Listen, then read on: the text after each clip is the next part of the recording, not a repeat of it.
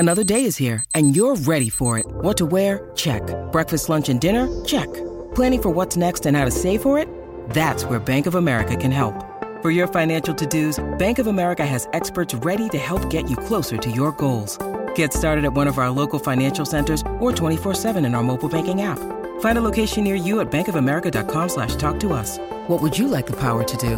Mobile banking requires downloading the app and is only available for select devices. Message and data rates may apply. Bank of America N.A., member FDIC.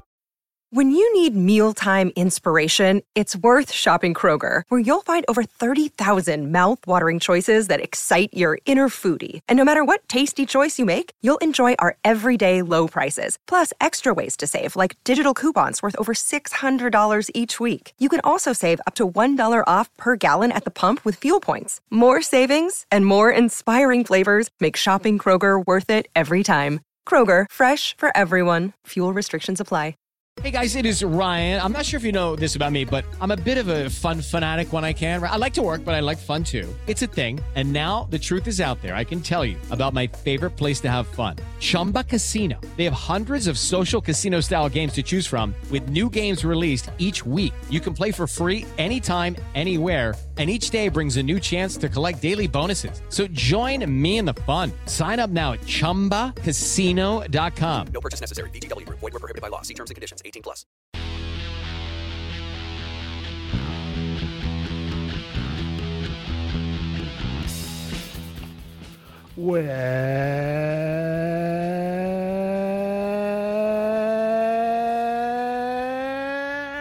Welcome to the Blood and Mud podcast. I was wondering how long you were going to pull that off there. I could have done a full breath there and it would have been uncomfortably long. When you said I mean? before this, we're going to try and keep this to 2 hours, I thought you meant the infinite words. So, yes, welcome to the Blood and Mud podcast, the podcast that makes all Mondays blue and has done since 2015 and doesn't see what's so different about this one, but I keep seeing hashtag Blue Monday. It's just all the France chat. Just all the Les Bleu Mondays. Chat, isn't it? That's what all Mondays are to Les Bleu Monday. Yeah, Roman Untomac Mondays. Les Bleu Non Monday. More about that later, perhaps. Maybe. So, hello, everybody. I am Lee, and over there, top right, if you're watching on the video stream, if you're a lovely patron, you can see. Hi, I'm Josh. And joining us as a special guest visitor is Robbie. You may know him as Squidge. We know him as Robbie. He can be called whatever he wants on here. Hello, Robbie. Hi, you're right. The greatest videographer in rugby is here. Oh, it's... I then couldn't think of anyone else off the top of my head. Because there aren't any. You're the best one because you're the only one. So Really just threw take myself it. up there. Is the guy who does ITV Six Nations coverage, is he The about? bloke who edited together the VHS of the 1991 Rugby World Cup. Yeah, the guy who did 101 plus 24 Great Welsh Tries that I watched so many times as a kid. Whoever did Pitbull's punch-ups, clearly. I think that's just Brian Moore himself. No, he just did it himself. I mean, to be fair, some of the clips were from a 1990s editing suite, so maybe he wasn't expected to do it all, literally.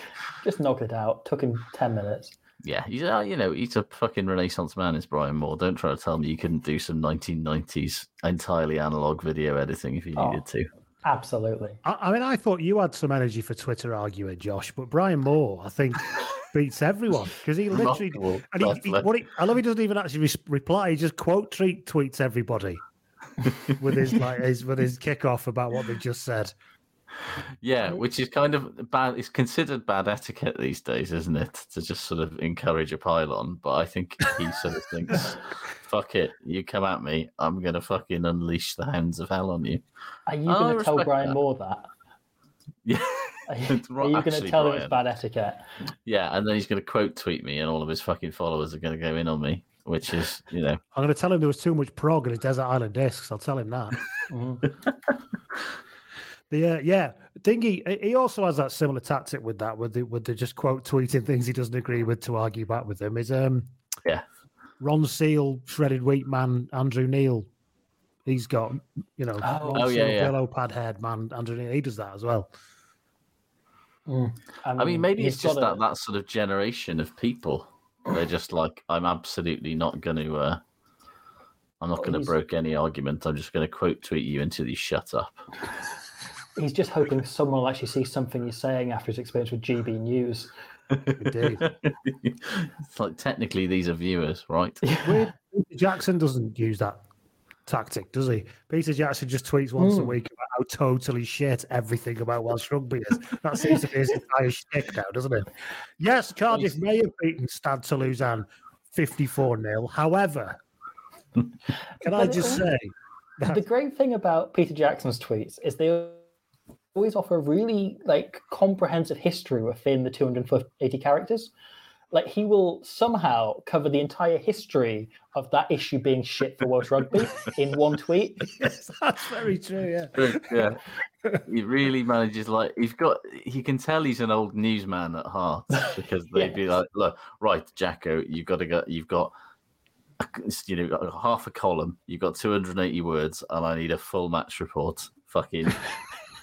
Over the phone at full time, get it on there. And it's, in many ways, Twitter is the ideal fucking vehicle for those sort of tired old hacks, really. Because you can unfollow them. Between 8, yes, you don't have to actually read them. It's free and they're uncalled. Yeah. He was all over slammed old Jacko, wasn't he? Oh, he was the worst fucking bit about it, wasn't he? Jeez. He had a Gant shirt on. I thought, that's quite high end, Jacko, for a man who's quite clearly not employed anymore. So, it's a documentary where they interview Shane Williams, and Peter Jackson's the worst part. I tell you what, though, it does sort of make you realise how sort of precipitously Shane's star has fallen in terms of being a genuine legend. Because it was only 2012 that he was brilliant still. 2011 rather, he was still really good at one point. And he was, I went to Shane Williams' testimonial game. I loved him so much. And now every time I see him, I just think, oh, fuck off, mate. Yeah, I went to Peter Beardsley's testimonial game and he became a racist. So I hope that doesn't happen to Shane. Do you know what I mean? Be careful when you trifle with your heroes. At least all Shane's done is become the world's most boring rugby pundit. Everyone needs to stay away from Billy Twelvetree's testimonial game in a month's time. Do you think that's where they're going to sell all them soft toys? Oh, yeah. What are they called again? I can't remember. You can't get them. Like Bleacher Creatures. I was trying to get one of Chris Robshaw for my brother for Christmas. Because, of course you were. Because he's a San Diego Legion fan, is his chosen MLR team, and obviously Chris Robshaw now plays for them. So I, in the end, did manage to get a Mako Vunipola, which I gave him for Christmas, and he hated it. I love the range they chose was Chris Robshaw, who was the captain at the time. That makes sense. That's fine. George Ford, who was the second most famous fly half at the time. Mako Vunipola, who was the second choice loosehead, which is always the position every kid wants a stuffed toy of. Was he the only ethnic minority lad in the squad at the time? That's what makes me think they had to pick him, because they had to do that. And right, we should just do that. You can't just have fun. But then also, where the hell's Billy Twelvetree's coming out of them? But it was either him or Luther Burrell. And I think even fewer kids have done of Luther Burrell.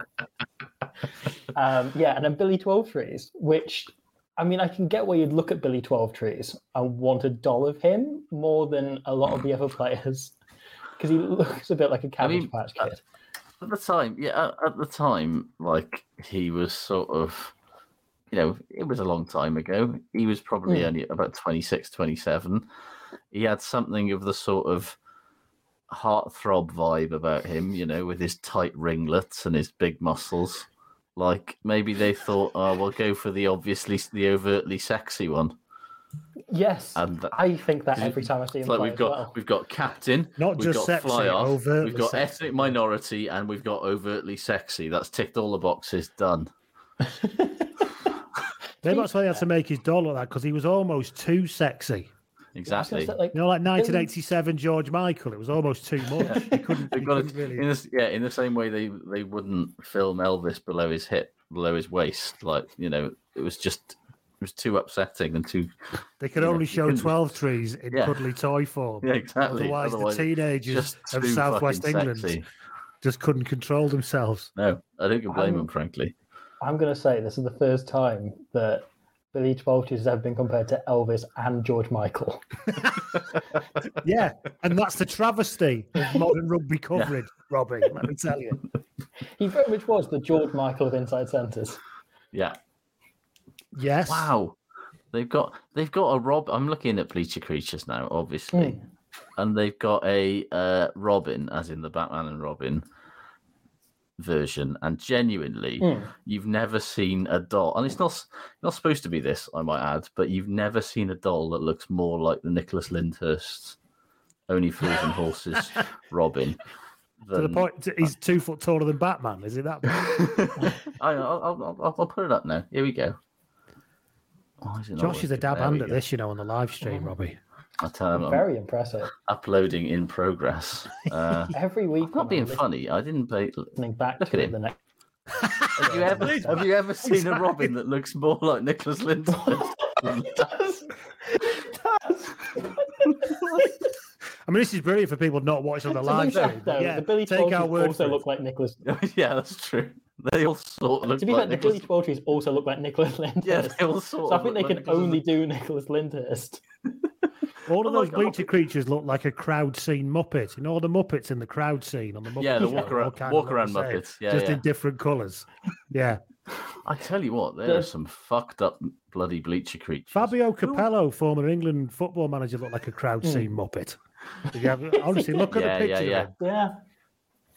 Oh my God, there's a Pope Bleacher Creature. No. Which one? It's not. It's very vague. For the it's real vague. vague. Culture, didn't they? Yeah, they've got the 12 trees and the Pope. Pope John Paul I, only lasted 30 days before he died, whatever it was.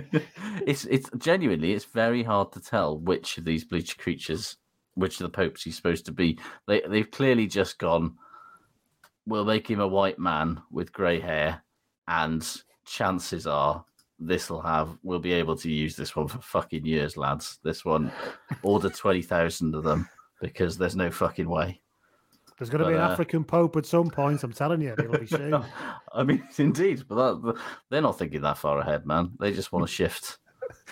Well, they've obviously not got to... They just want to shift 20,000 generic Pope Bleacher Creatures. That looks like a shaved bagpuss. Pope Francis. Do you think they did the same selection process on picking 4 popes, where they went for they need the fly half pope, they need the sexy pope, they need the ethnic minority sexy pope. Oh, it's Ratzinger actually. I know which one I think very is the sexy Ratzinger. Yeah. But obviously, there's a Gollum one there. Right, stop it now. Come on, sorry, stop it. Okay. Yeah, we're stopping that now. Now then, hello everybody. Joining us, we've already said Robbie's here. Robbie, as you two once sang, it's been a little while. So what have you been up to? Oh, I mean, I've made some videos. I've sat in a heap doing that. I've cried a bit afterwards. I bought the domain name israelforlau.com. That was a highlight. I did see that. That was a real highlight of my week. It now redirects to Squid Rugby. Which I must say, that's remarkable restraint on your part. Oh yeah, because I would definitely have redirected that to some real hot gay porn. That's my plan by the World Cup. If he plays for Tonga in the World Cup, I want to be doing that, or I want to be just attributing quotes to israelforlau.com that I can then hopefully be brought up in commentary or something, or put on his Wikipedia. I like it. Yeah, of course. You could make an Israel Folau facts page and put it and just put loads of really inaccurate information in there. This is just all on israelforlau.com. Where I got the information. I mean, it's his website. It says israelforlau.com. It's got to be his official website, right? Can't be anything else. There's no explanation for this. No, obviously not. So your latest video is a team of 2021. Yes. Which you're slowly working your way through that people can have a look at should they wish to find that. Yes, I got through all of those, put those all together. I also did a 63 best rugby moments and of the year, which I enjoyed that a great deal. Managed to find all of them. Oh, thank you. Simi Pam only came in at 50th, which is something I've had sleepless nights about. You nearly got disinvited because of that, to be honest. I got that one wrong. I mean, yeah, you couldn't just put Simi Pam at number 1 for reasons of Simi Panness. As much as I would have backed it, I think people probably would have expected more explanation on your part. Simi Pan's still been in the gym with a leg in a massive strap. Type contraption thing is remarkable. She's making me feel really, You know that gym I joined that wasn't opening? Oh, yeah. It's open today. Oh, wow. So I can't... I can avoid it, but I can't use the same excuse to avoid it as I have been using. I have to think of something else, like a splintered fetlock or something. But I might it's very cold tomorrow. out today. It's very cold. And I've booked to go to Tenerife in 2 weeks, so I think I might have to say I've got to stay in because I'm not getting COVID before I go to Tenerife with all that sweating and that. That's really good. That's real good. That's good. So I could be able to put it off from there. So yes, I've not been to the gym this week. I did have band practice on Saturday for the first time in about 8 months. Oh, nice. It was actually not as terrible as I thought it would be. My fingers still worked sort of, so that was quite nice. What about you, Josh? How was your weekend? Yeah, not too bad. Just the usual blend of DIY and cleaning and watching. I watched a lot of rugby this weekend, actually, like an excessive amount. It's the problem. It's both the good thing and the bad thing when they've got those big European weekends, because at about 12 o'clock you can sit down and watch rugby, and if you're not careful, you will still be watching it at 10 o'clock. Not the Challenge Cup, obviously, because you need some kind of cryptographers type approach to need like James Bond. I don't have any eldritch powers with which to summon forth. However, the Challenge Cup is being broadcast. Honestly, just give it to somebody for free. Like, surely Channel 4 would stick that on, or like BBC'd stick it on Red Button. Yeah, BBC will be sticking nothing on soon, as we've all found out this week. Yeah, they can't even afford free. No. Is it wrong that I'm not that arsed about that? Should I be more bothered about the fact that the BBC isn't going to be compulsorily funded anymore? I think you'd asked me 10 years ago, I've been bothered, but I'm not now. I do think the BBC, like a lot of the other public services that the Tories have run down since they've been in power, it's nowhere near as useful as it used to be.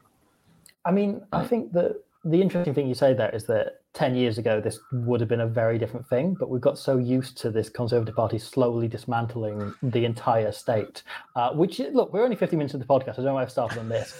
And that wouldn't be a sentence you'd hear in any other rugby podcast, and they'd let me get to the end of the sentence. So I appreciate that, if nothing else. But it's I don't think it's that though. For me, it's just I think 10 years ago I wasn't paying for all this other streaming stuff. Most of the stuff I watch is an American drama, and they don't have they have. Plus, all the good stuff I watch from America is PBS, but of course they're forever going around with a shaking a tin of the entire population, aren't they? So they're handling the entire population so they can make another 37-hour documentary about something miserable. Yeah. The time a baseball team got very sad. An 18-part drama by Ken Burns. An 18-part documentary, yeah.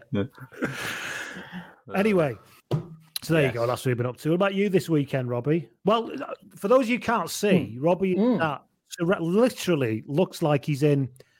Like when people are interviewed on the telly and there's like loads of sponsors behind them on boards. Imagine that, but it's a load of Post-its and sort of random rugby words in Sharpie marker is what you're surrounded by. Yeah, so are we getting a window into your like either brilliant creative process or it's amazing anything comes together looking at that? This is, you say creative process. I'm actually very, very close to cracking the case that I've been working on this entire time. I've been using Squidge Rugby to pay the bills whilst I try and unravel the biggest mystery, who killed Tom Haberfield's career. And if you put all of this, if you start adding up all of the lines that you can see on here, and if I use this string that I found in the drawer to connect it, you'll come to the answer.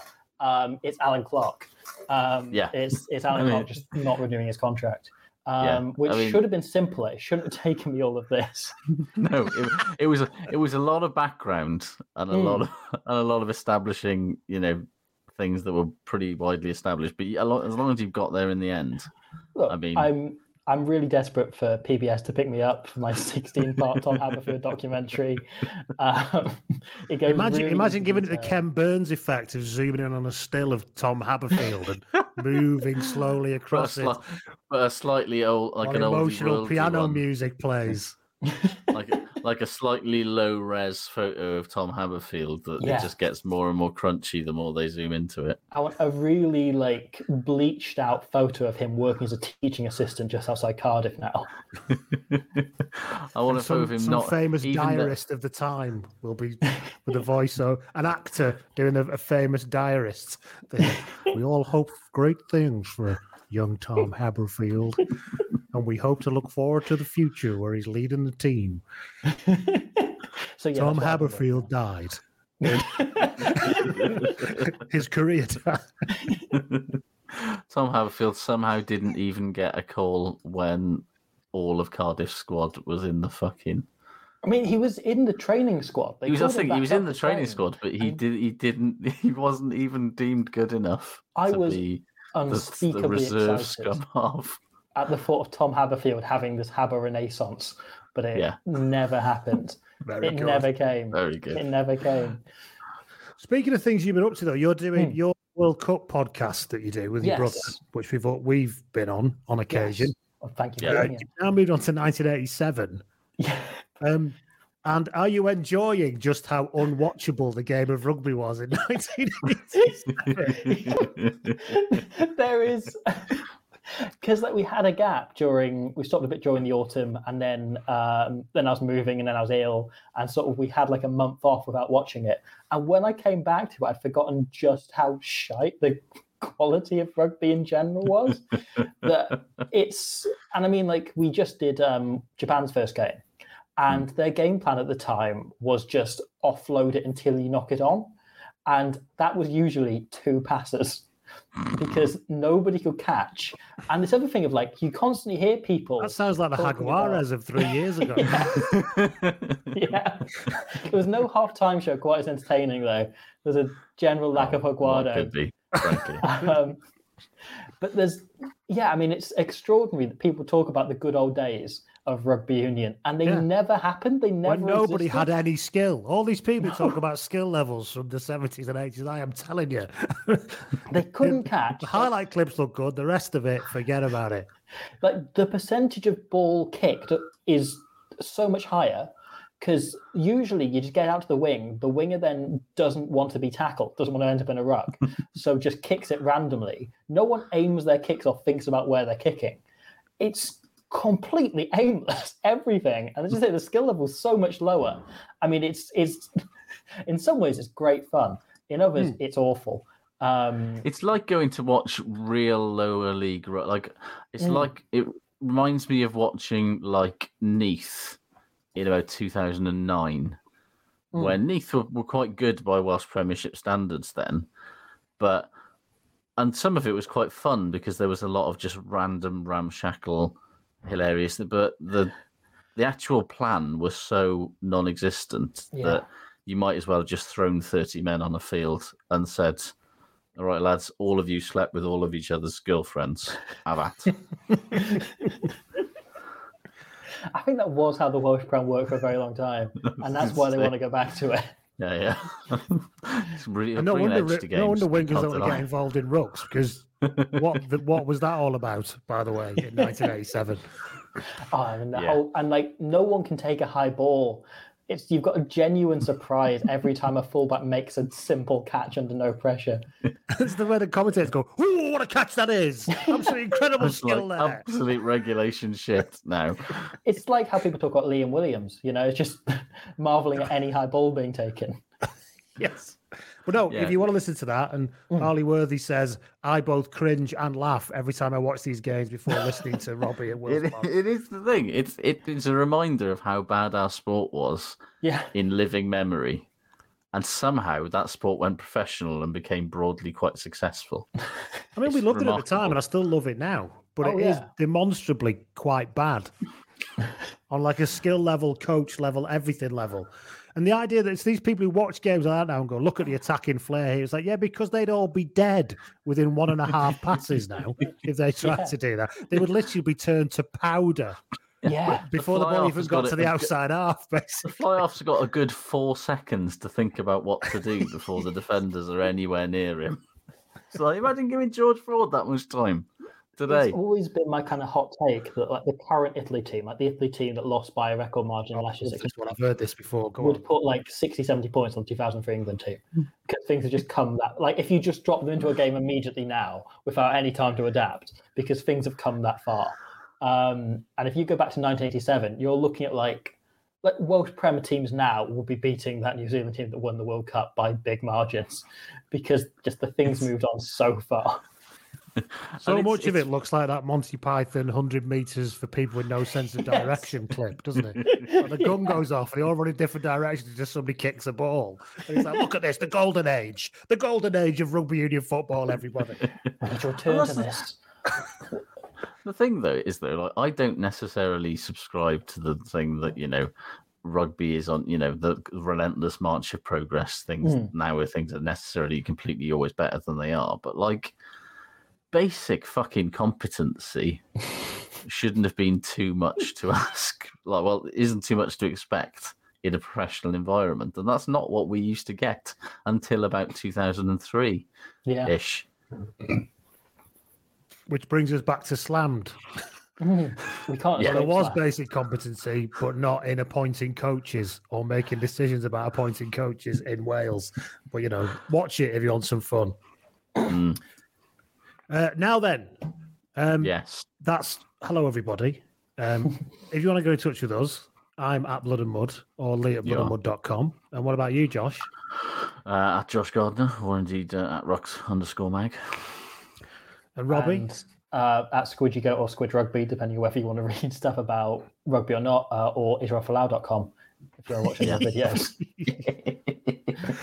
We're on the Sports Social Network and Apple and anywhere else you want to find your podcast. I think most people have worked it out now. But the most important thing is that we're on patreon.com Blood and Mud, where you can come along and pay a bit of extra and get some extra stuff. £2 a month, £20 for the year, and get a bit of extra stuff. Or £5 a month and get a nice little bio done of you. And I'd like to thank Mike Thompson, who's been in touch this week.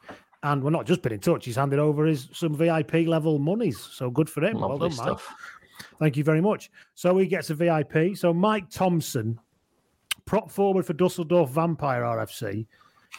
He spells Thompson without a P. Oh. It's Thompson, you know what I mean? So he's this was latched on by his teammates who called him a ROP forward. I like it. Yeah. Row forward.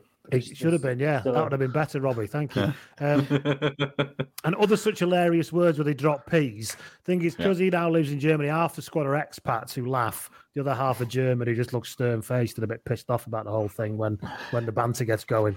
So, yeah, that's Mike Thompson. I think I'm more on the side of the Germans, if I'm honest. I know, terrible, isn't it? Yeah, can you imagine? The things that people find funny, honest to God. This podcast, for example.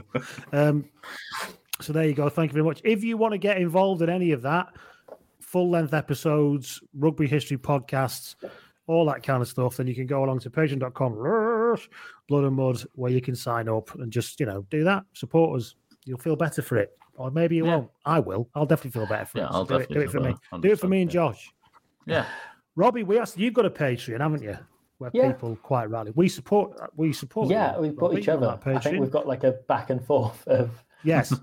Somehow just going we might as well not do it because we end up just in the same basically position. It's wooden dollars, but it makes us all feel good about it. Yeah, so. Exactly. Yeah. It's endearing. If you join our Patreon, you help us sponsor the lovely ladies at Iroquois Roots Rugby. We got into a brilliant discussion about boiled eggs with soldiers with us we did. On Twitter this week, which was fantastic. But we asked this last week, Robbie, because you've got different tiers of membership. Are you considering selling your farts in a jar like that woman did as a membership? Very much. That's actually just over on the notes just over here. It's IsraelFolau.com. Yes, IsraelFolau.com. I've been trying to get Israel to sell his farts as well.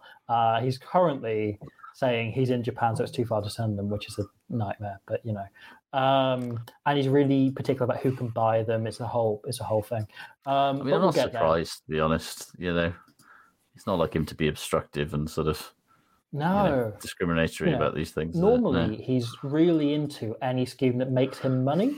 That's very true, so it's a real surprise to hear Israel Folau perhaps having some sort of morals.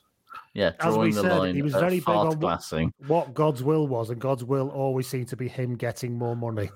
Yeah. That seemed to be what God's will could be summed up as. I mean, that's how I've approached my life as well. So, you know. Well, it's an approach. Yeah. So there you go. Thank you very much for that. So thanks you to Mike and everybody else who supports us on Patreon, and I hope you like the extra stuff that you get. Shall we start or begin even as we always begin with a player spotted? Everybody, I think we should. Yeah. So Reese John Jones, who is a patron, so he's come right up the Patreon messaging pipe with this. Hello. With this, he says, "Player spotted, hot off the press." He says, "Earlier this week, my partner and I were waiting to be seated at Wagamama, MacArthur Glen, Bridgend. Okay. Hot area for a rich seam of player spotted. They do seem to love the MacArthur Glen outlets, don't they? And I don't blame them. I enjoy them. Both the listeners and professional rugby players seem to like it very much. I mean, where else are you going to get some knockoff not knockoff, some cut price Levi's on a Thursday There's one afternoon? up here which people will know is Cheshire Oaks, which is just outside Ellesmere Port. It is what it is. I don't care for it, but I can see it was handy for me when I was in work in Ellesmere Port because I could nip down there like 10:30 on a Tuesday when nobody's there. Oh, I went down a week before Christmas a few years ago, and it was a massive queue to get in the car park, and people were ill-tempered. Is the best way I can put it. I was all right. I feel like there's something about outlet shopping that promotes a sort of weird anger about people. It's like they're convinced that if they don't get in first, somebody else is going to get the bargains. It's like, man, there's bargains for everyone. And they try to pretend it's somehow glamorous, don't they? There's a kind of cachet attached to it somehow, and it's really not. It's like, it's usually next to a motorway, and it's end of line designer products for roughly 20% off their standard retail price. And when you're an XL bloke or an L bloke like me, everything is gone anyway. Yeah. Oh yeah, you fucked. If you're a 28 chest or something, it's fine, sorted. But no good for 52-inch jeans, fucking shitloads of them. 52 waist, 28 inside leg. Fucking have your choice. So anyway, meanwhile at MacArthur Glen with Reece John Jones, he says, upon entering, we brushed past a lone figure waiting to collect a takeaway inside the vestibule. Hello. I do like the word vestibule. It's a lovely word. He said, while waiting to be seated, a member of the staff brought him a large bag of food, uttering only 2 words, the second being Lee, first being Lee even, and the second being burn. There was a brief mumbling Bridgend's the mask of every local heavy's favourite fullback before he disappeared silently into the frosty Bridgend night. Oh. I can't tell you why. That feels like a really big get. Lee Byrne picking up takeaway Wagamama at the Bridgend MacArthur Glen outlet. Taking some home for Andrea, probably. Is his wife called Andrea? She used to be on ITV News, didn't she? Yeah. Or something. Andrea? Is she 57 years old? I mean, she might be now, yeah. But, Andrea Byrne. Not as wrong with being 50. How old would Lee be now? He's younger than me. Is he about 40? About there, you'd think. Yeah. He probably Andrea Byrne is only 5 years ago. She's English journal currently. She's still on ITV Wales. Where she presents Wales at 6 and Wales This Week. Wow. Seriously, who is watching the 6 o'clock local news now? I've got no fucking idea. Occasionally, I happen to be on one of the major channels before it, and all of a sudden I realise that we're 10 minutes into the news. I'm like, oh God, turn this off immediately. The only time I've sat down to watch, with any thought of watching the news, was when I happened to be back at my mum's and I noticed Jon Snow's last broadcast was on. And so I sat down and put it on. Because it's always exciting whenever I'm back at my mum's because she's got terrestrial channels, which, I mean, you get to see adverts, which normally only see before YouTube videos. Yeah, and you can't just skip them after 5 seconds. You've got to sit there and watch the whole thing. And they're not tailored to me. So I see ones for like dog food.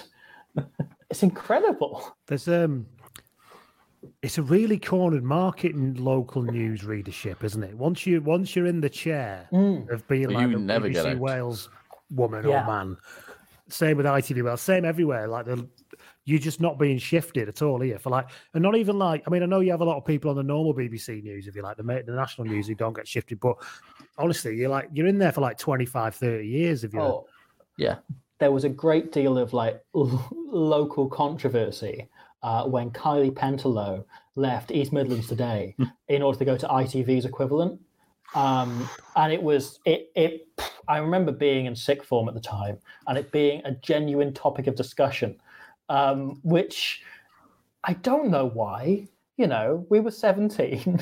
I don't know which 17-year-old is sitting down to watch the local news, especially both versions on BBC and ITV, but we were going to miss Kylie Pentelow. That scans for you, though, Robbie. It has to be said. But that's... I tell you, you're talking about people who've been there for ages.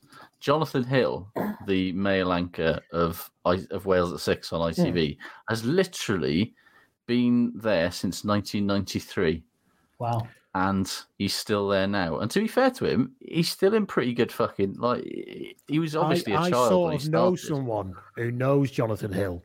So I was actually at a New Year's Eve party once with Jonathan Hill, and I've been to a cricket game with True story, this, with Jonathan Hill. How old is he? Because genuinely, he's ageless. He looked about the same age. I think now.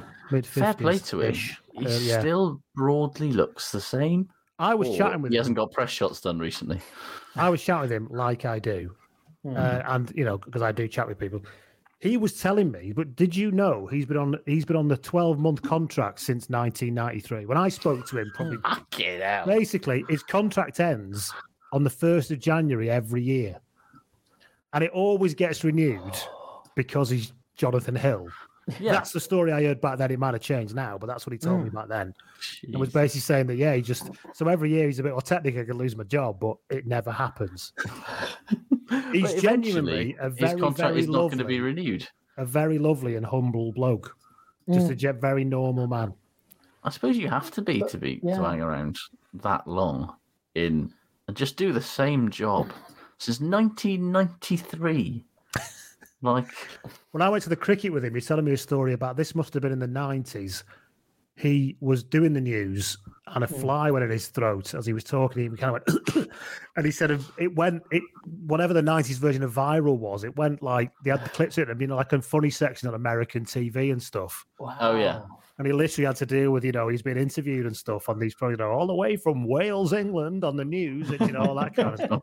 Yeah, it was but a very nice fella. And still there, I did flick through the channels and found him there the other day. I sometimes find myself watching the One Show and getting upset. Oh, it's this thing in the corner I suddenly get upset with. I got even more upset the other day because when did Ronan Keating become a TV presenter? Oh, I mean, hold up, what? Yeah. I mean, one of my favorite things is watching Americans on the One Show because they are so baffled by that format. I remember, and it is weird because it's like a fucking.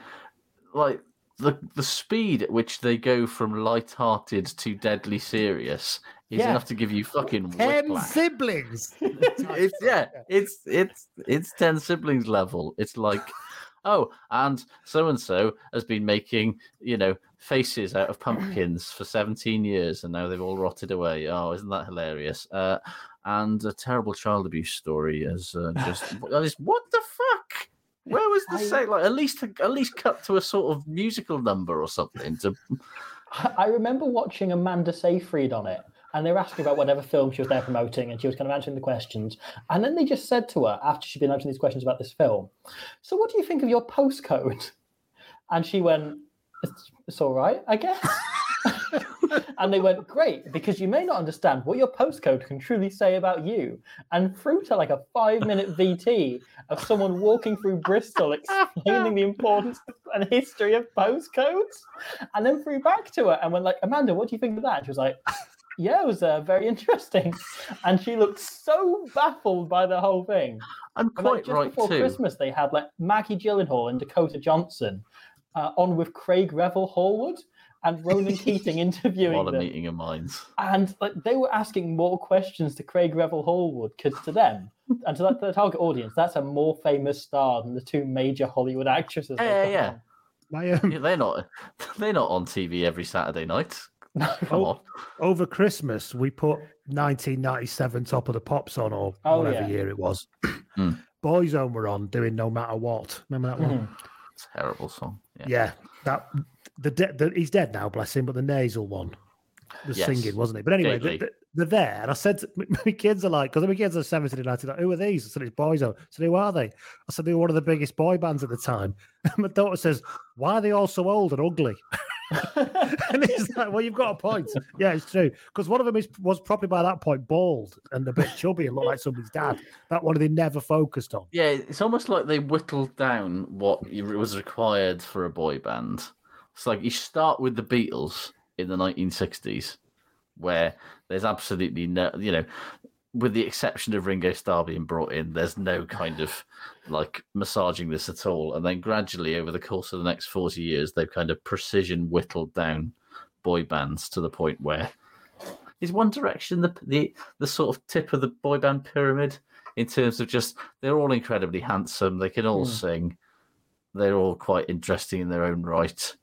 It's like, that's like apex boy band for me. And it's interesting that apart from K-pop, there hasn't really been a big boy band since, and it must be. Because all the boy bands are Korean now. Yeah, which I mean is a whole other thing. But it is a whole other thing. There's lots of conversation we could spin off from this, but I just realised there's a rabbit hole we're heading down. We're incredibly on point at the moment, aren't we? Ronan literally hasn't mentioned rugby union yet. Presenter now. Just segued into it. I just Wikipedia'd it, and it says the one show is presented by Alex Jones, Jermaine Genus, and Ronan Keating, which genuinely sounds like something that Alan Partridge would come up with. Jermaine Genus is another absolutely baffling presence. Oh, exactly. It's like, can you imagine 3 more boring people to sort of gently guide you? I think he just had to fulfil the Nottingham accent quota. Oh, I mean, for the national media, there's not enough of them, so they had to get that's why Robbie's here as well, to be fair. Like, seeing Jermaine Genus and like Dion Dublin presenting Homes Under the Hammer and so on. At least Dion's got a good energy about him. But it always makes me imagine a parallel universe where that's like Shane Garrity hosting Homes Under the Hammer. I mean, I'm looking forward to... Speaking of the going bald, slightly ugly one, Shane Garrity. Gotta be one. A questionable value. I mean... Surely it's poised for a reboot with Nigel Ray as the host of Homes Under the Hammer, with his co-hosts Owen Farrell, Billy Vunipola, Mauro Itoje, etc., etc. Thank you very much. I'd watch that version of Bargain Hunt, by the way. So Lee Byrne in Wagamama picking up food in Bridgend. Lovely stuff. Lee Dickinson's Real Deal. Lovely stuff. That's my contribution. Sorry. Yes. Lee Byrne not talked about as much as other players, perhaps. Do you think every back is under the shadow of Shane, so nobody 100%. else is really talked about? Yeah. Despite Lee Byrne probably was in with a shout, as the person who defined what a fullback should have been in the late 2000s, really, wasn't he? Yeah, it was him and Rob Kearney were basically the 2 best fullbacks in the world at that point. Do you think when they called his name, he picked a beautiful line through all of the other people waiting for their order at Wagamama? I always want to call it Wagamama. Popped up out of nowhere. I mean, really hit that line beautifully, split right between them, made it all the way to the counter. I like a Wagamama. I like a washing up bowl full of what looks like washing up water, but it's somehow delicious. So. Delicious washing up water. It's the Wagamama's promise. That's probably the sad thing is that's probably the only Wagamama in outside of Cardiff and Swansea that these people can go to. Makes you appreciate things, doesn't it? At least you're full when you leave there, unlike fecking Yo Sushi, where you've spent 170 quid and you're still hungry when you're leaving. Unless you're doing the refillable bowls of miso soup forever. And then we're back to delicious washing up liquid, washing up water, aren't we? So, shall we do some news? Yeah, I think we should. Given that we're 42 minutes in, I'm not even sorry. I don't know why I pretend to be sorry anymore. I'm not even sorry. Right, we sort of alluded to at the beginning, but the unvaxxed will not be allowed into France, which is going to be quite a revealing thing, isn't it? Yeah, it's going to make it's not going to be a problem for Ireland because they claim to be 99% vaccinated, and I'd love to know who the one player is. Imagine it's Johnny Sexton. There's 40 people in the squad and you're 99% vaccinated. Whose leg isn't vaccinated? No, it's 99% of the players in Ireland. So there's got to be how many professional rugby players are there in Ireland? It's clearly James Lowe. We all know it's James Lowe. I've got no reason to believe it's James Lowe, but it's James Lowe. He's got big anti-vax hair energy. Yeah. So, yeah. England are also touring Australia this summer, which with all of the, and England also have to go to France. This law obviously this new French law that they brought in that requires a vaccine pass obviously mainly exists to make Novak Djokovic's life worse, and for that reason alone, I support it wholeheartedly. But it will make things really interesting because England were only at 85% vaccinated in the autumn, so. That's a lot of that squad that, at that point at least, was unvaxxed. No idea about Italy. I assume probably mainly vaccinated. They went hard and early with the everyone stop fucking about because we want to get over this. We are not having our hospitals overflowing with corpses again, which is not even a joke. That's actually what it is. So if you would imagine if anybody takes this quite seriously, it's probably the Italians. So it'll be really interesting to see which players and Henry Slade aren't allowed into France. I mean, without getting into the ethics of it, it's going to be interesting to see what the squad's going to do with it, aren't they? Because there are going to be some people who say no, I guess, aren't there? And do you risk your international career because of that? Well, and that's or the thing. A period of your international career. You can't be fully vaccinated. If you haven't started now, that's true. If you haven't started already, so if you're not already on that train, and if you're Eddie Jones or Andy Farrell or anybody else, do you pick a player knowing that he is 100% definitely not going to be available for the biggest match? Certainly from an England point of view, the biggest away match and away test that they've got in the tournament. It's a real fucking head scratcher, I think. Website I saw said that Eddie Jones is expecting to lose at least 5 players due to this. Which, I mean, the assumption is always they're Exeter players. That's where your brain goes. I was going to say, how many Exeter players are in the squad? So, Chat Noel, Henry Slade. We know for a fact. Yeah, Luke Cowan. Hepburn's not in the squad anymore, is he? No. Johnny that's why they've just selected a Newcastle. Johnny Hill, huge anti-vax energy. Another huge anti-vax haircut. Have you watched Johnny Hill be interviewed? I love how you're drawing a straight line between haircut and anti-vax. It's fantastic. Yeah. If you've got a NASCAR haircut, it's guaranteed you've not had a vaccine, basically. I found myself unable to avoid warming to Johnny Hill when I've seen him in interviews. He's a delightfully weird guy. So odd. He loves biscuits more than anything. Which I'm right there with him, to be fair. Sort of soft, but then he inexplicably became massive when he was about 15 and now has to deal with having to pretend to be a cunt.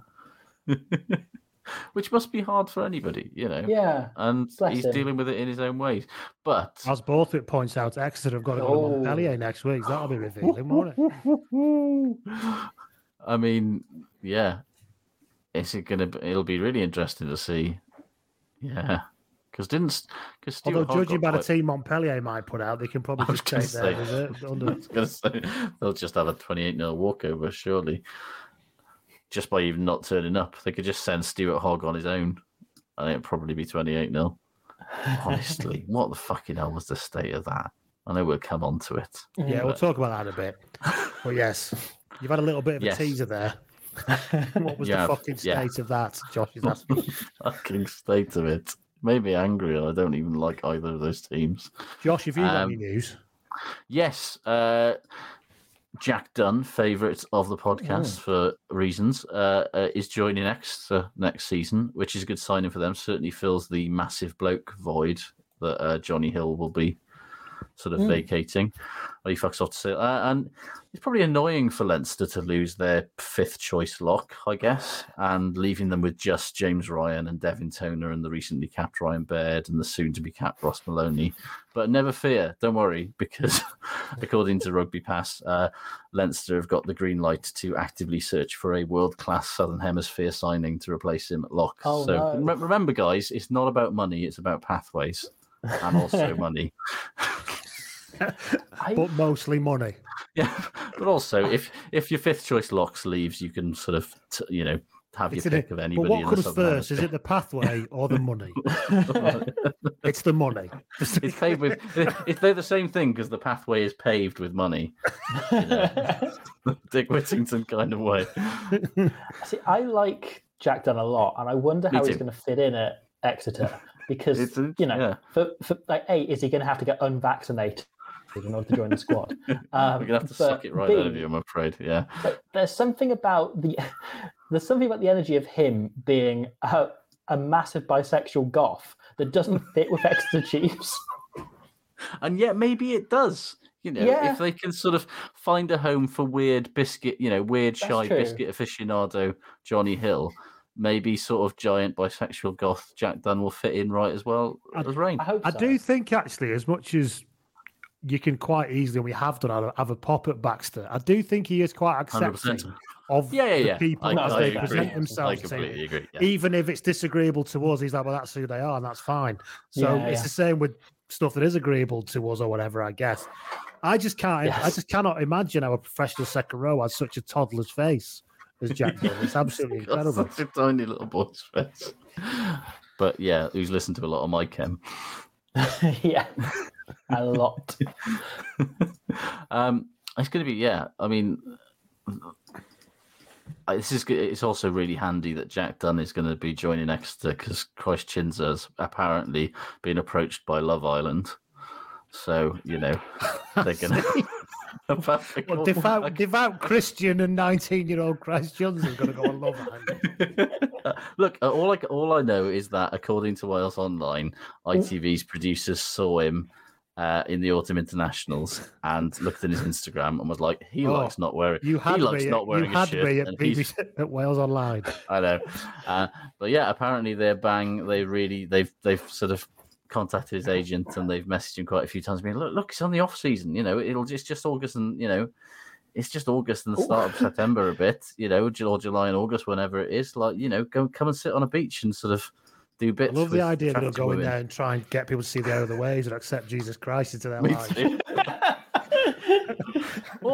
I just like the thought of him just going in there and then just behaving like a professional rugby player in there and literally spending like 80% of the day in that weird little sort of half-assed gym that they've got around the side of the pool with the little dumbbells. The other 10% of the rest of the time drinking coffee.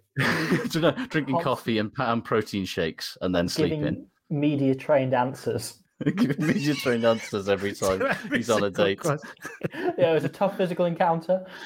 Do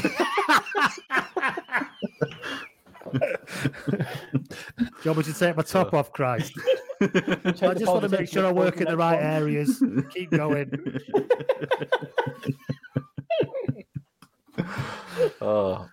Stop this. Tell me you wouldn't tune in though. Oh, I would. I would absolutely watch that. I mean, look, they had an Island Sevens player on it, and I tried watching it.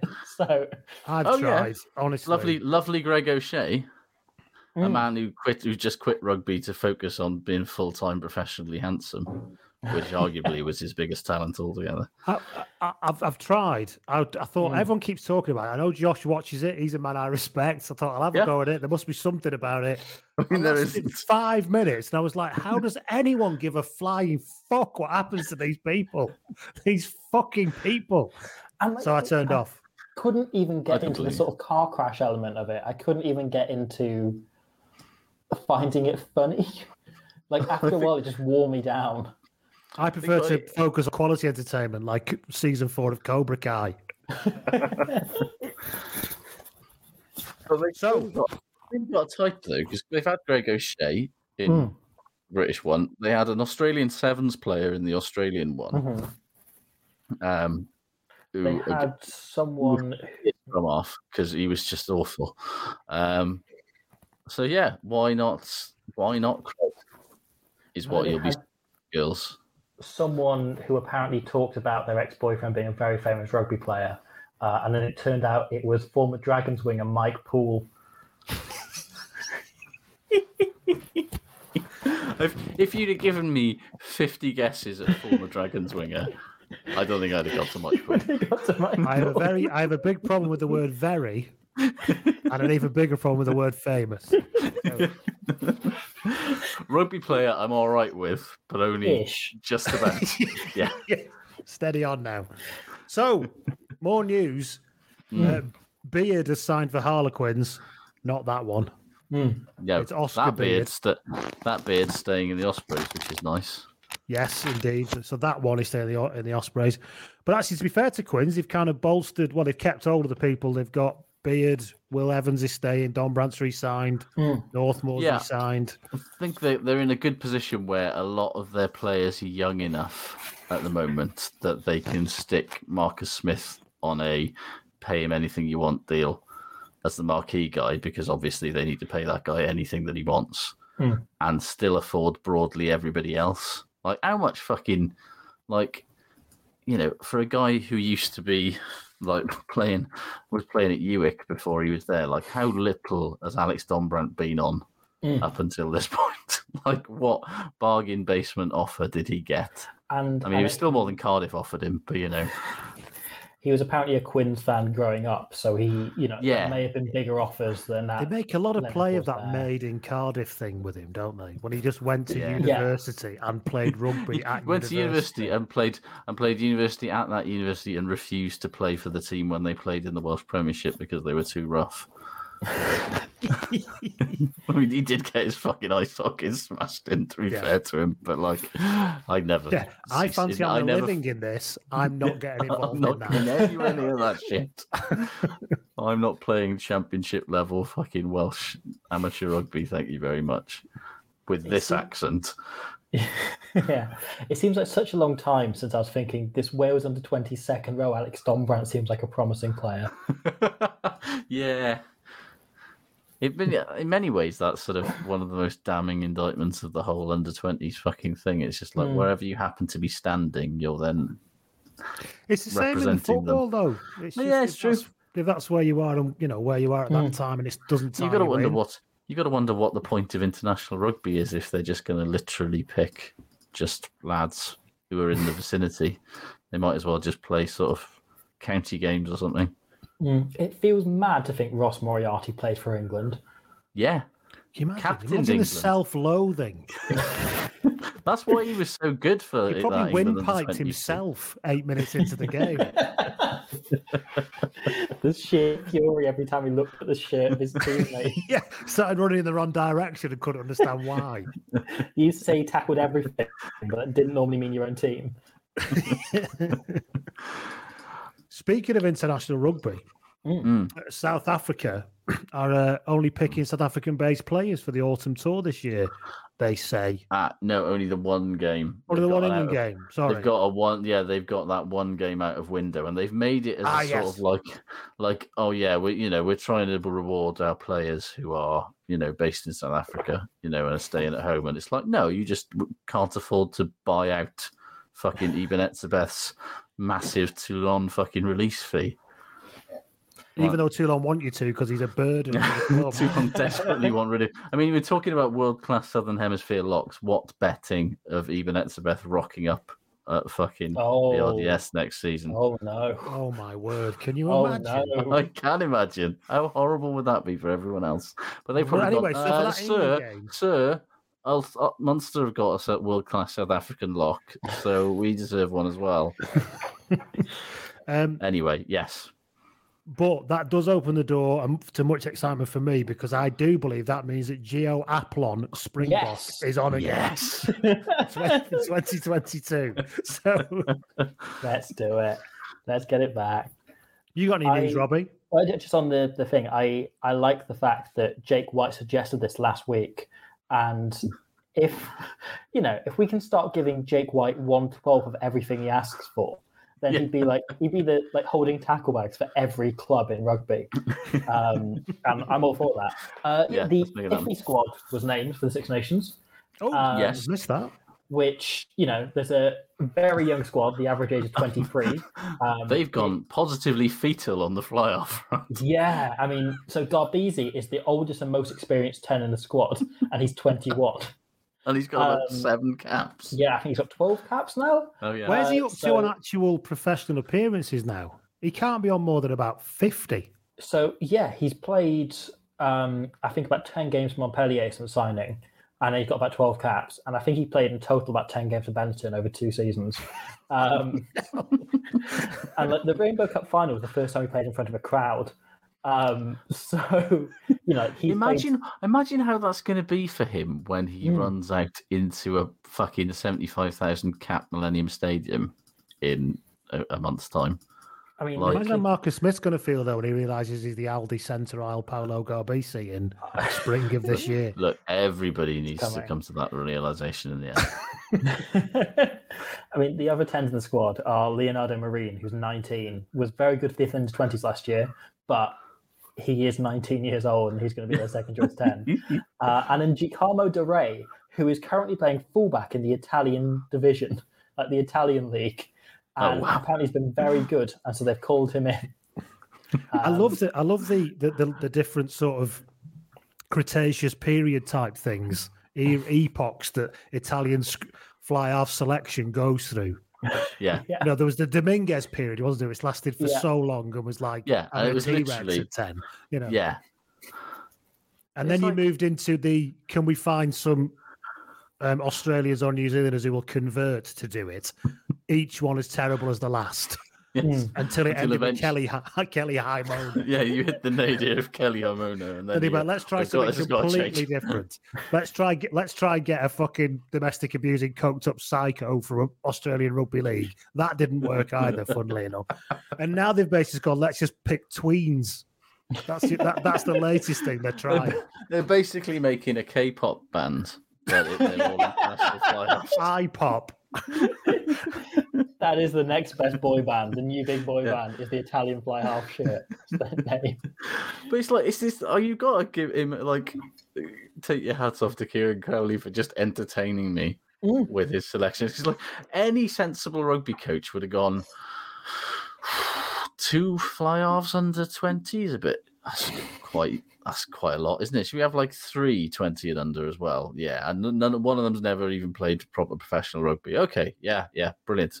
But I mean, we still Carlo Canna's only 29. Should we keep him as a sort of inside, extremely good inside centre that he was last season and a potential safety blank? No, we'll get rid of that. And Tommy Allen's played quite well for Quins. No, we won't have him either. It's we're going full balls out. How young can we get on the fly-off front? And the answer is very young. I remember this stat coming up before about France's squad, but Jacob Umanga, if he gets back in the England squad, it's happened a couple of seasons ago, would now be the oldest fly-half in 2 out of the 6 Nations squads because he's older than Ntamak and Jalabert as well. Amazing. Any more news? I learned this whilst looking at the Italy squad. Paolo Garbisi's favourite song is "I Can Believe Longest I Can Time" Fly. by Billy Joel. It should be George Michael again. "I Believe I Can Fly" by R. Kelly, which I did not have down. I would not have expected to do that. That is a punchy choice in 2022. Jesus Christ. Paolo, read the newspaper, mate. It's we all know Ignition was a banger, but it's not allowed anymore. It's done. Georgia have joined the Six Nations officially as a referee. Finally, people can shut the fuck up about it. He's here. They named the referees for the Six Nations, and there is for the first time a referee from a Tier 2 nation. Plus, Mike Adamson's got 2 games. So say what you like about that. They've done that thing again that they do all the time, where now Luke Pearce is extremely good. They've only given him 1 game, which is Ireland, Italy. But it's like they've gone right. We're between World Cups here, lads. We've got to get something out of this lot. So we're gonna fucking throw as much Adamson and Brace at the wall as we can, and hope that a competent Test match official falls out of it. It reminds me of that story about Michael Owen when he was playing locally in North Wales when he was like 14 and he scored 9 goals in the first half, and his dad made him go in goal for the second half. There's a bit of that about Luke Pearce, isn't there? Like, you're just making it embarrassing for everybody now. You're too good by now, mate. Being too competent and too talented. So get out of the way. You're going to sit on the bench until all the rest of the lads catch up with you, all right? Let this lad only breathe through his mouth to try and take some watching you be good. Right. Yes, other news. Rassie Erasmus' Twitter his Twitter ban's not over. His ban from rugby is over. Which can only be a good thing, surely, because now that he's actually got to go to work. I know he can't be involved with the Springboks, but surely he's got to be on Twitter less now. That he's not just kicking it. He's not just getting pissed every night at home. His daughter's posted a video saying they're very glad she's going to be out of the house now. Imagine a character like Rassie Erasmus, after everything that we've learned about him in the last 18 months. Just nothing to do but sit at home and day drink. And try to be funny. That was quite a left turn, wasn't it? It was a real. I can't work in rugby. Turn. I'm going to try to be funny for the next couple of months. It was like a sort of. It was like James Haskell's done it as well. Oh yes, that's true. It was like, that Robbie Owen guy manages to fuse comedy and rugby very well. So, and I really like him. So maybe this was just basically a 2-month kind of come and get me plea that you just ignored. You could have had him on your videos every week. I could have had him in the chair next to me. He could have been sat over there. I could have been scrawling his name on the walls. Yeah. That has very different connotations. That really does. Yeah. In other news, yes, Albert Tuasui signed for Gloucester. Who isn't interested in seeing a back row of Jake Pelledri, Albert Tuasui, and Ruben Ackerman next year?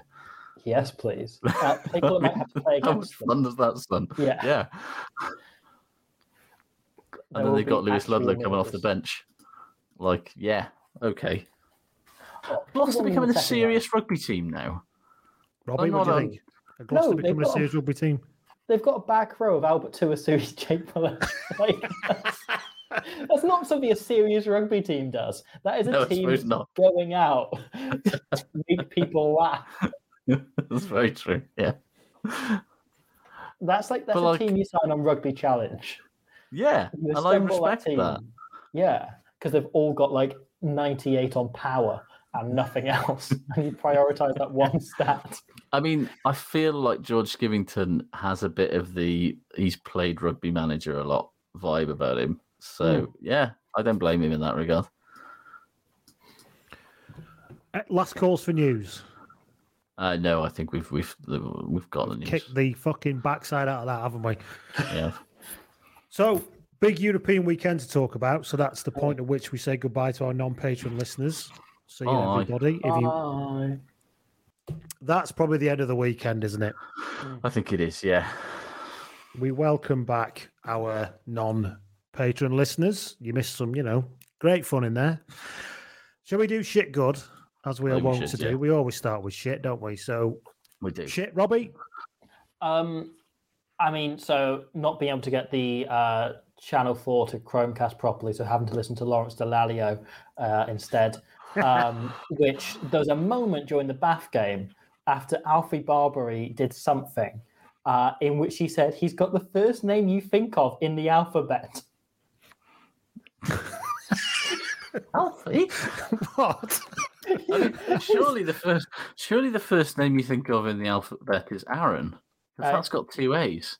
For me, it's Alan Alatoa, but I spend too much time, as you can see behind me on the wall. Well, why would you even say that anyway? What context is that a relevant thing to be saying? Genuinely, why would you say that? So much that comes out of his mouth is wibble, but it's especially the case when. He should not be allowed anywhere near Wasps. Literal Wasps board member should not be commentating on Wasps, man. Come on. Josh, have you got anything? Liam Williams. Why not? Let's go here again. If he was half as good as the game he talked on Twitter and interviews these days, the Scarlets wouldn't have been quite happy to let him go with a year left on his contract to the Blues. I really like. I cannot help but enjoy Liam Williams, the player, when he's on it. But he has not been on it. His powers are he's 30 now. His powers are starting to wane, and he sort of seems to be turning up the dickhead more and more to kind of counteract it. Like, I kind of love that though, really, because I get the feeling that if he hadn't become a professional rugby player, this is exactly what he would be like, but just in pubs. Do you know what I mean? That's what I kind of love that about it. And then people think he wasn't very hard because of the skinniness. And then the kind of council estate strength had come out and he'd batter everybody who started on him. I've got a lot of time for it, really. I can't help but enjoy him as a player, but God, he's really ineffective as a player. Like, he's trying too hard all the time. Like, he was terrible. Like, everyone was terrible for the Scarlets, don't get me wrong.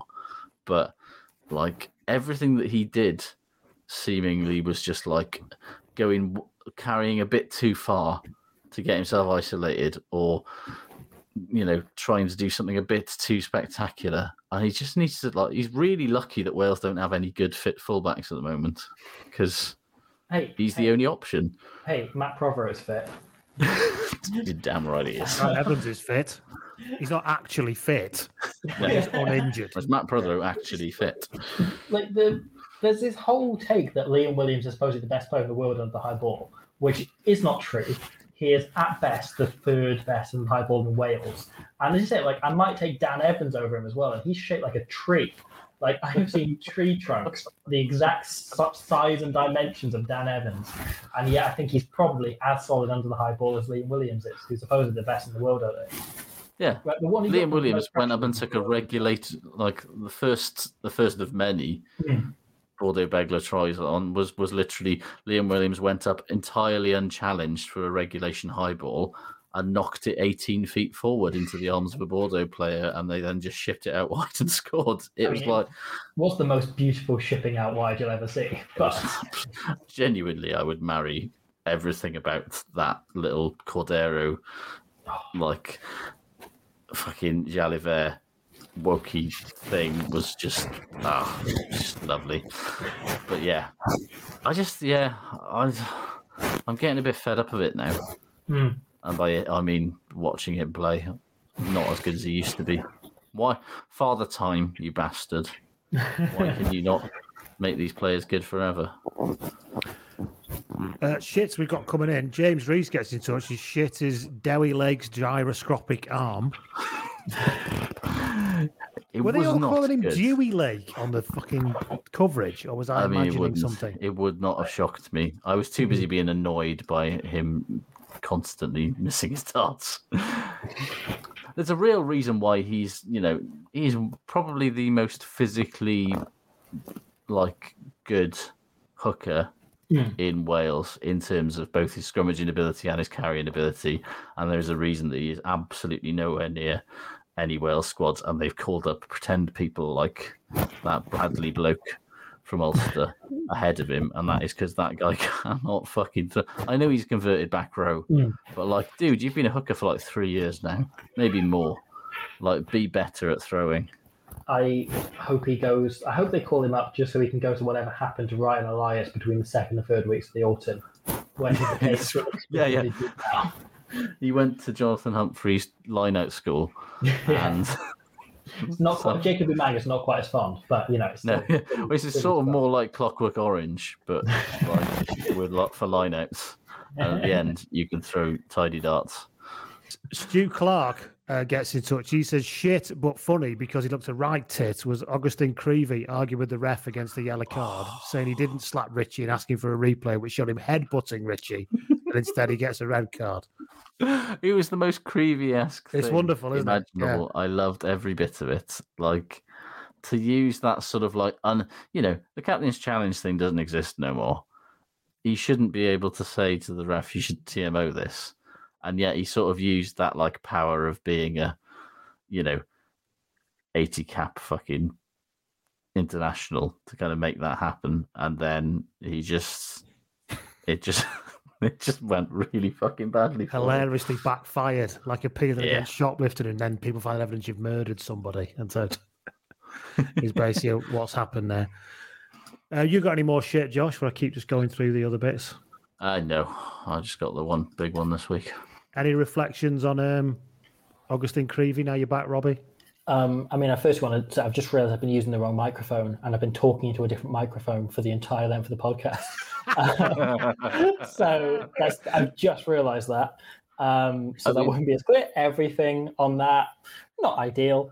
No, the two quick shits. One is Cardiff being knocked out because they fulfilled their fixtures when all the teams didn't.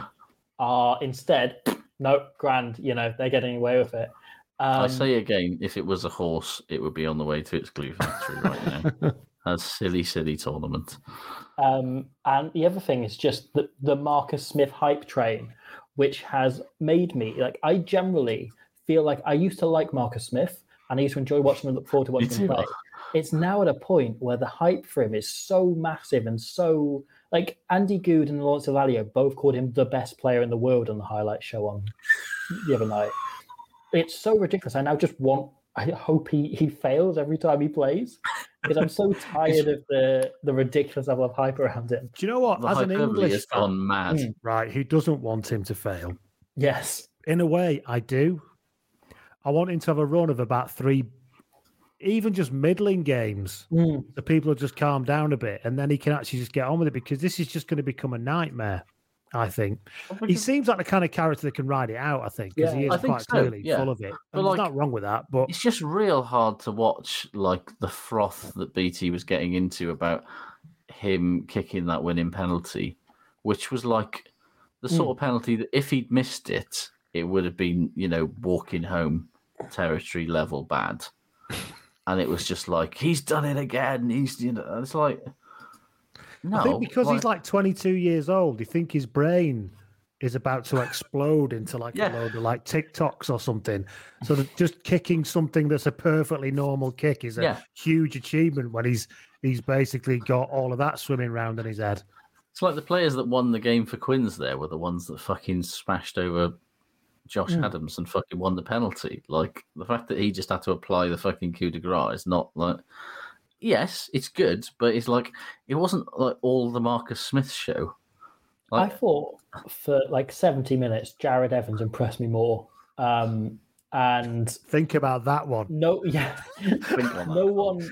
I mean, maybe that's because I was coming in with a lower bar. But I mean, no one was talking about Jared Evans. What a hype at every touch he made, and there was no, on the highlights afterwards going. And Jared Evans, was good, though, wasn't he? Harlequins. There was none of that, and I understand why. But the Marcus Smith hype train is slowly driving me insane, and I worry. On the highlight show, Jared Evans is the best player in the world. I remember Nicky Robinson on a Scrum 5 preview thing. There was him and Ugo Monye on, and. Nicky Robinson said Jared Evans is the best. There's a clash of styles right there. Oh, yeah. Nicky Robinson said Jared Evans is the best attacking fly half in Europe, and Ugo Monye laughed. Right, and rightly so. Yeah.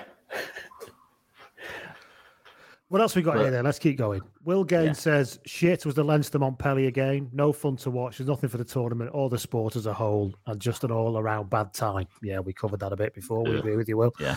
Mike Swinson says, shit is no crowd at Cardiff's game, so I could hear Marcus Smith whooping and hollering like a prick when he kicked that ball to win the game at the death. I realise he's the Messiah. However, he comes across quite unlikable at times, although he does admit, Mike, that might just be a Quins thing. You can't forget these are the Maserati shaggers. It's hard to warm to them completely, even with Adam Jones lurking about and them generally just having chaos, bringing chaos to the mainstream. Dan Shears gets in touch and says, shit is Owen Slott's article in the Times on the London Irish 10, the same week as the announcement for sale, and also the same week as that bloody awful news about that teacher in Ireland as well.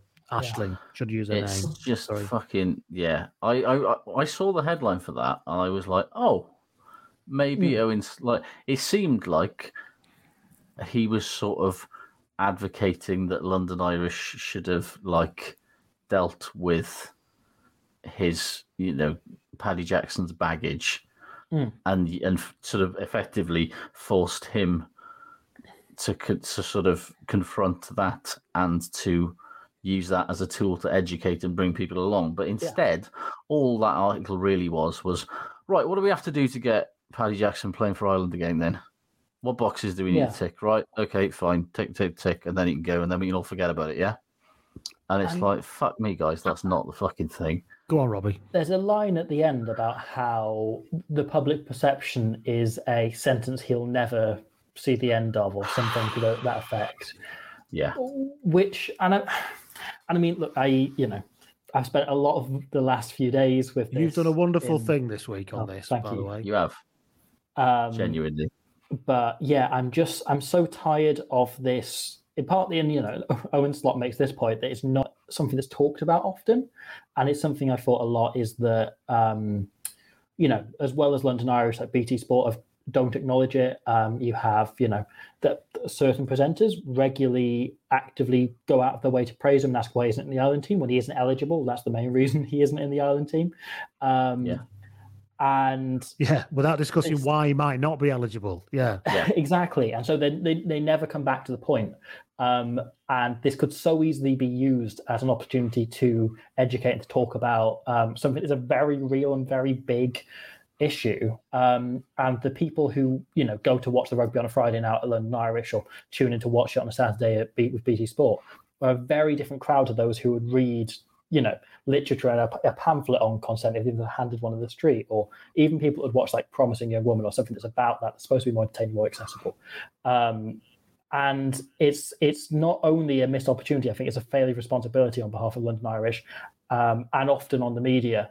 And so while I'm glad that there was some, Owen Slot's piece was talking about this, was acknowledging it's an issue, it was so at best tone deaf that it becomes another issue in and of itself. And people can point to that and go, well, as Josh said, what box have got to be ticked before you can play for Ireland again? I don't know. It made me genuinely really angry when he sort of blamed Ireland for telling him to get fucked until forever, as if, and then basically sort of like saying, well, Johnny Sexton can't go in forever, and you've just fucked yourself by sort of giving this man consequences for his actions. And I was stupid, wasn't it? That's what pisses me off about it as well, actually, because Owen Slot's a rugby journalist, right? How does a rugby journalist, leaving aside, you're absolutely right with everything else, right? How does a rugby journalist not look at that and go, actually, Jack Carty's probably a better shout anyway, on the way it's currently being played, on the way Ireland would probably like to play as well. It's absolutely bizarre. And this kind of throwaway line about how Joey Carbery keeps getting injured. Well, he might not do from here on in, and he's quite blatantly more talented than I think Paddy Jackson is anyway. But it's just actually it was this way of trying to somehow, it was the crowbarring of him being almost like dishonestly saying he's the best option available, so I can then present this shitty take on why he should be available. So everything, it was like fruit of the poison tree right from the fucking start, really, from my point of view. Exactly, and like there's sorry, Josh. It was just the whole premise of it was just completely fucking like I don't believe that Owen Slot had any ill intent, but he came, in trying to sort of, his whole sort of attitude seemed to be, well, there's got to be a way that we can kind of like sort of put this to bed now. As if it's sort of, it's dragged on for too long now.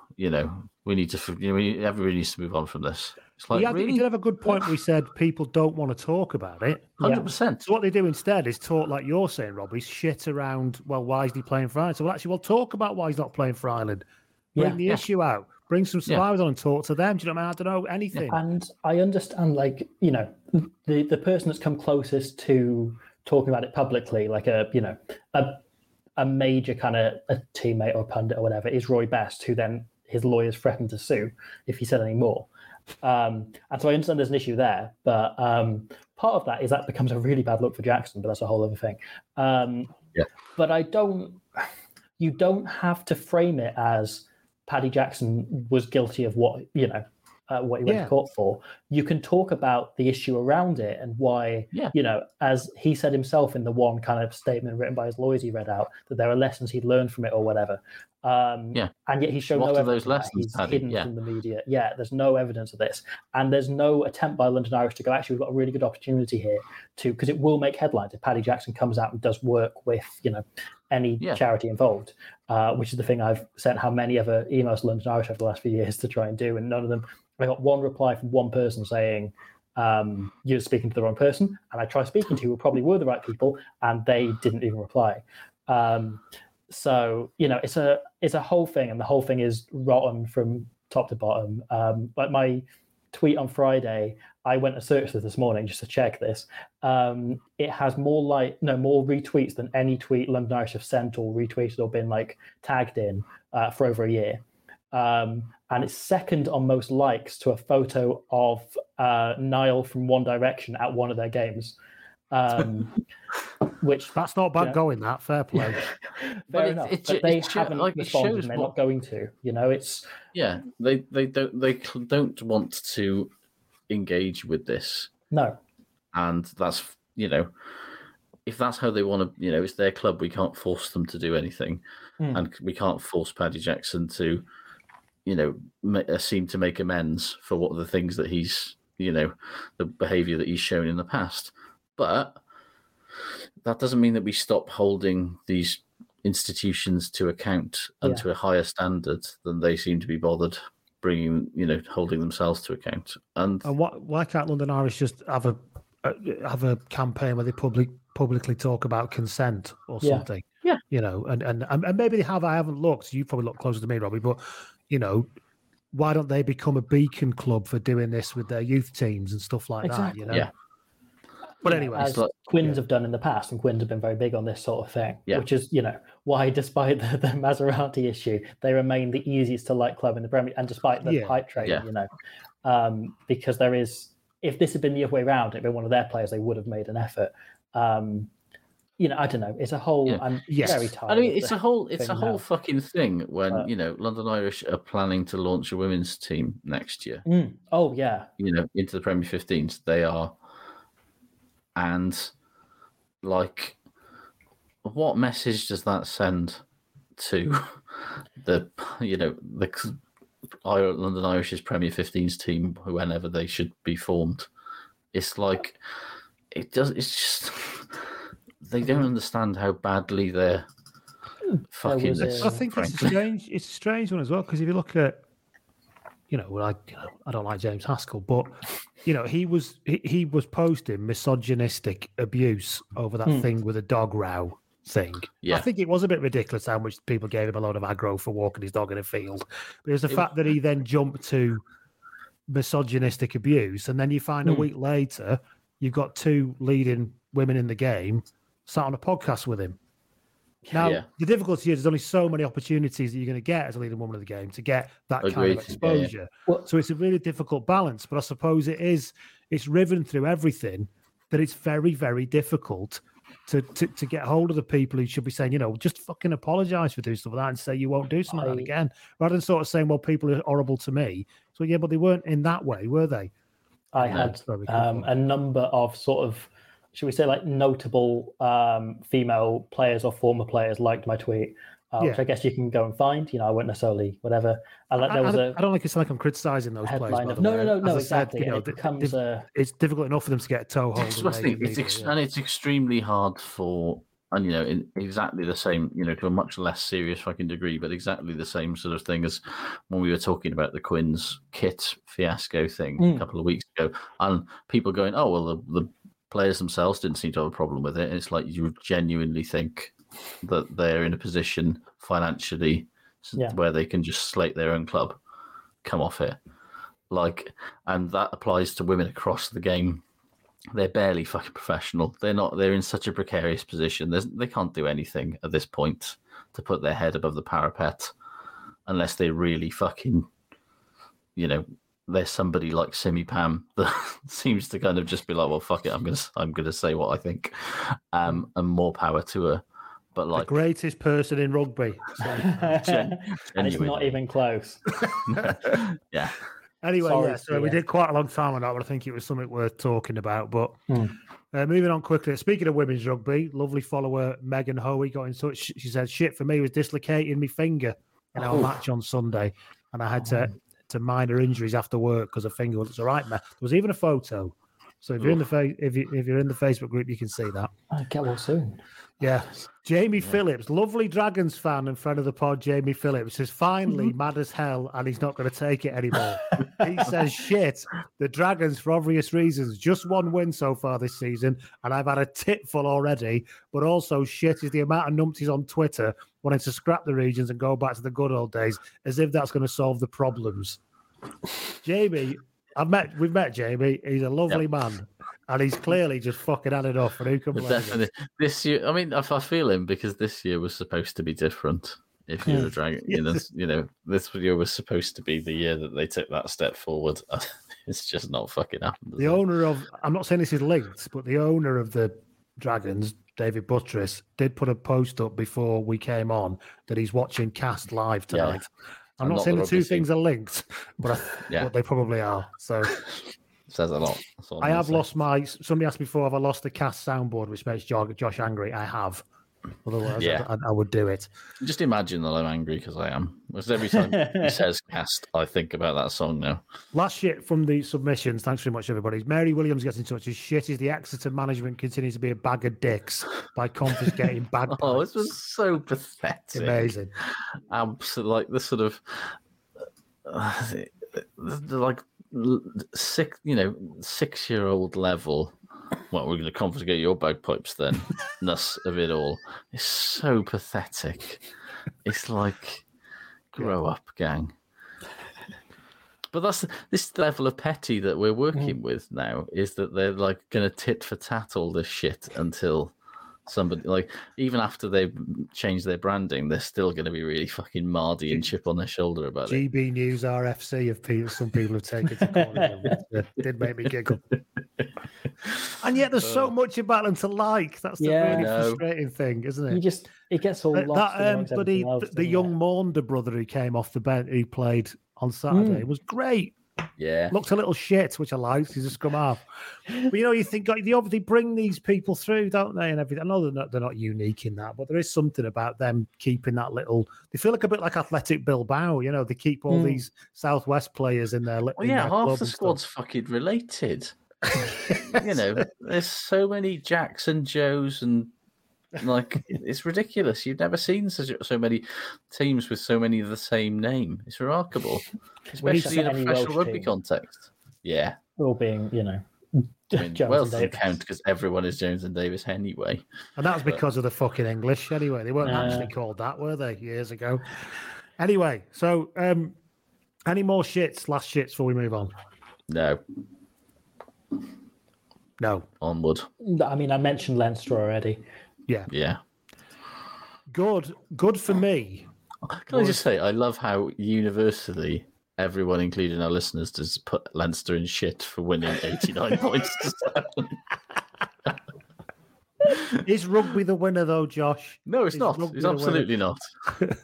Good for me. Speaking of Hugo Monnier, all of the stuff about him getting all worked up and stuff about Smith. My favourite Hugo Monnier moment was, the try when Owen Lane ran through 3 people he had no right to run through out on the right. Did you hear the kind of the sex noise? Guttural sex noise. Hugo made as he broke the tackles. He couldn't stop himself making this kind of gutturally disappointed sex noise as it happened because he can't stop it. It was absolutely remarkable. I properly giggled and rewound it about 3 times because it was so hilarious.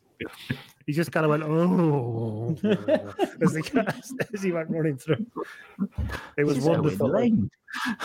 He let out like a very soft, what a try on Lane's other try as well. It's like he suddenly discovered Owen Lane, and like apparently on the basis of this extremely small sample size, it's like, Jesus Christ, Owen Lane's the best player in the world. And then it was Nicky Robinson's turn to laugh. Yeah.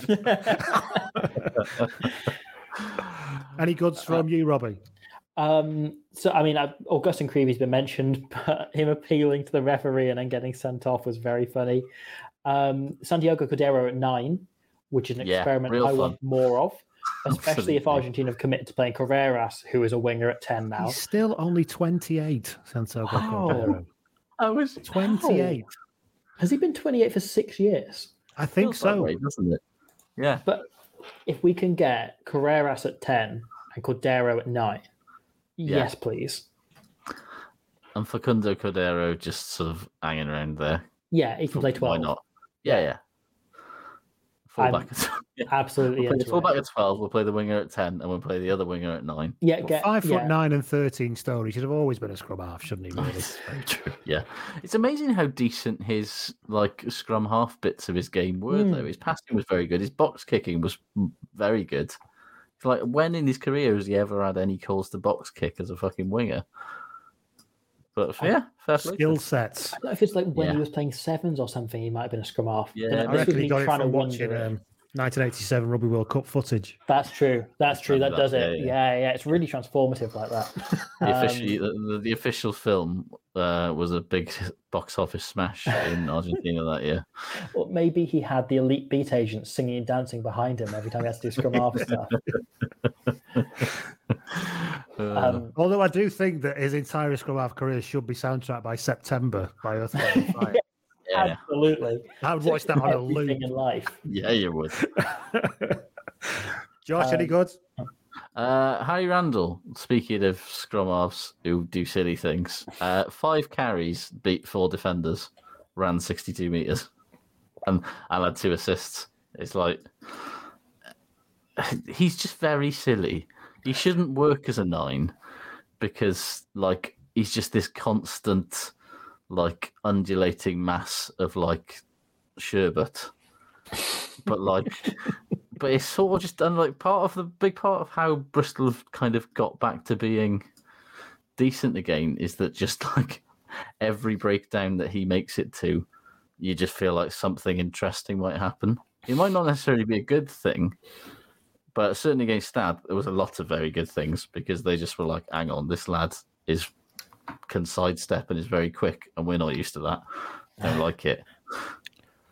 Right, I'm rattling through goods quickly now because this has gone on for an inordinate amount of time. It really has. So we've got Rose gets in touch. Says, good is wee Mike Lowry. Yes. Speaking of tiny sidestepping fools. Ian Alexander says, good is young Robbie's pledge to match the points of a certain London Irish fly-half scored this season with donations to the Survivors Trust. Yes. Credit where it's due. Everyone can get on that train as well, should they feel like it. Morgan JW gets in touch and says, no. Yeah, good was listener Stuart James turning out for the opposition this weekend so that they can actually play a front row. He was told this halfway through his pint, but then still played and then destroyed our scrum, which kind of backfired. But yeah, well done to you. That's the true story of what rugby's all about right there. Yeah, it is.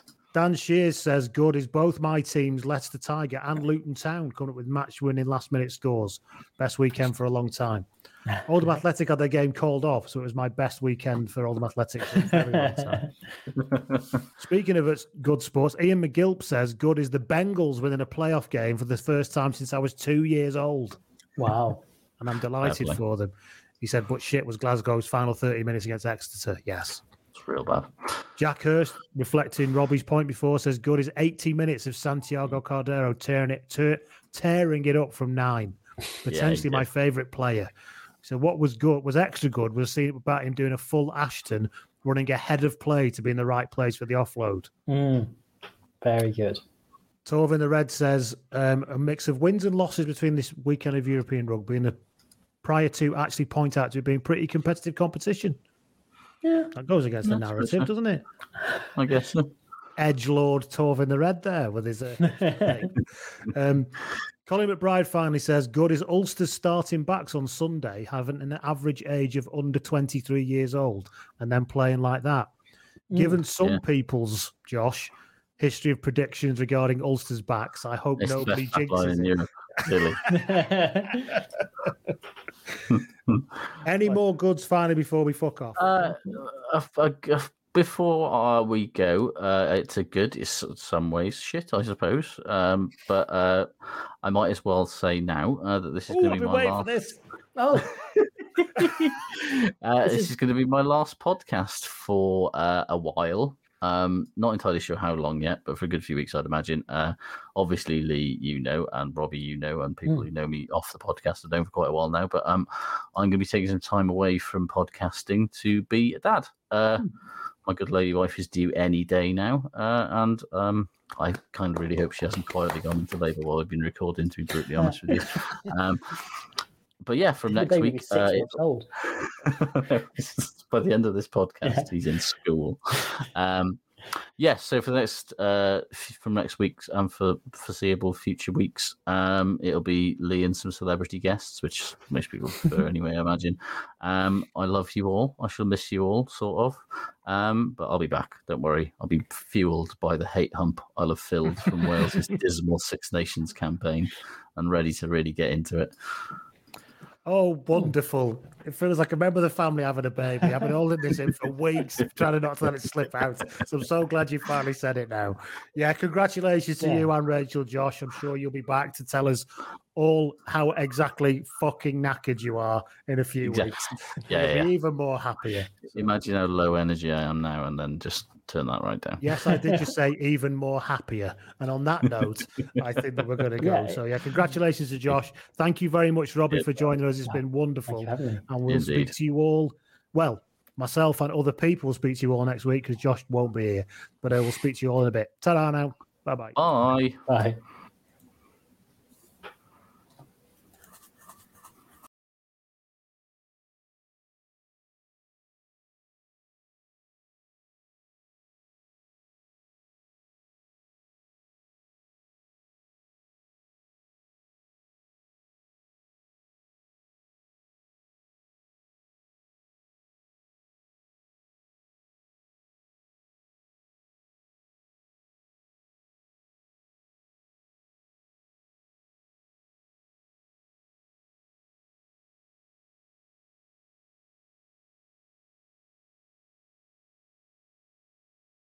Sports Social Podcast Network.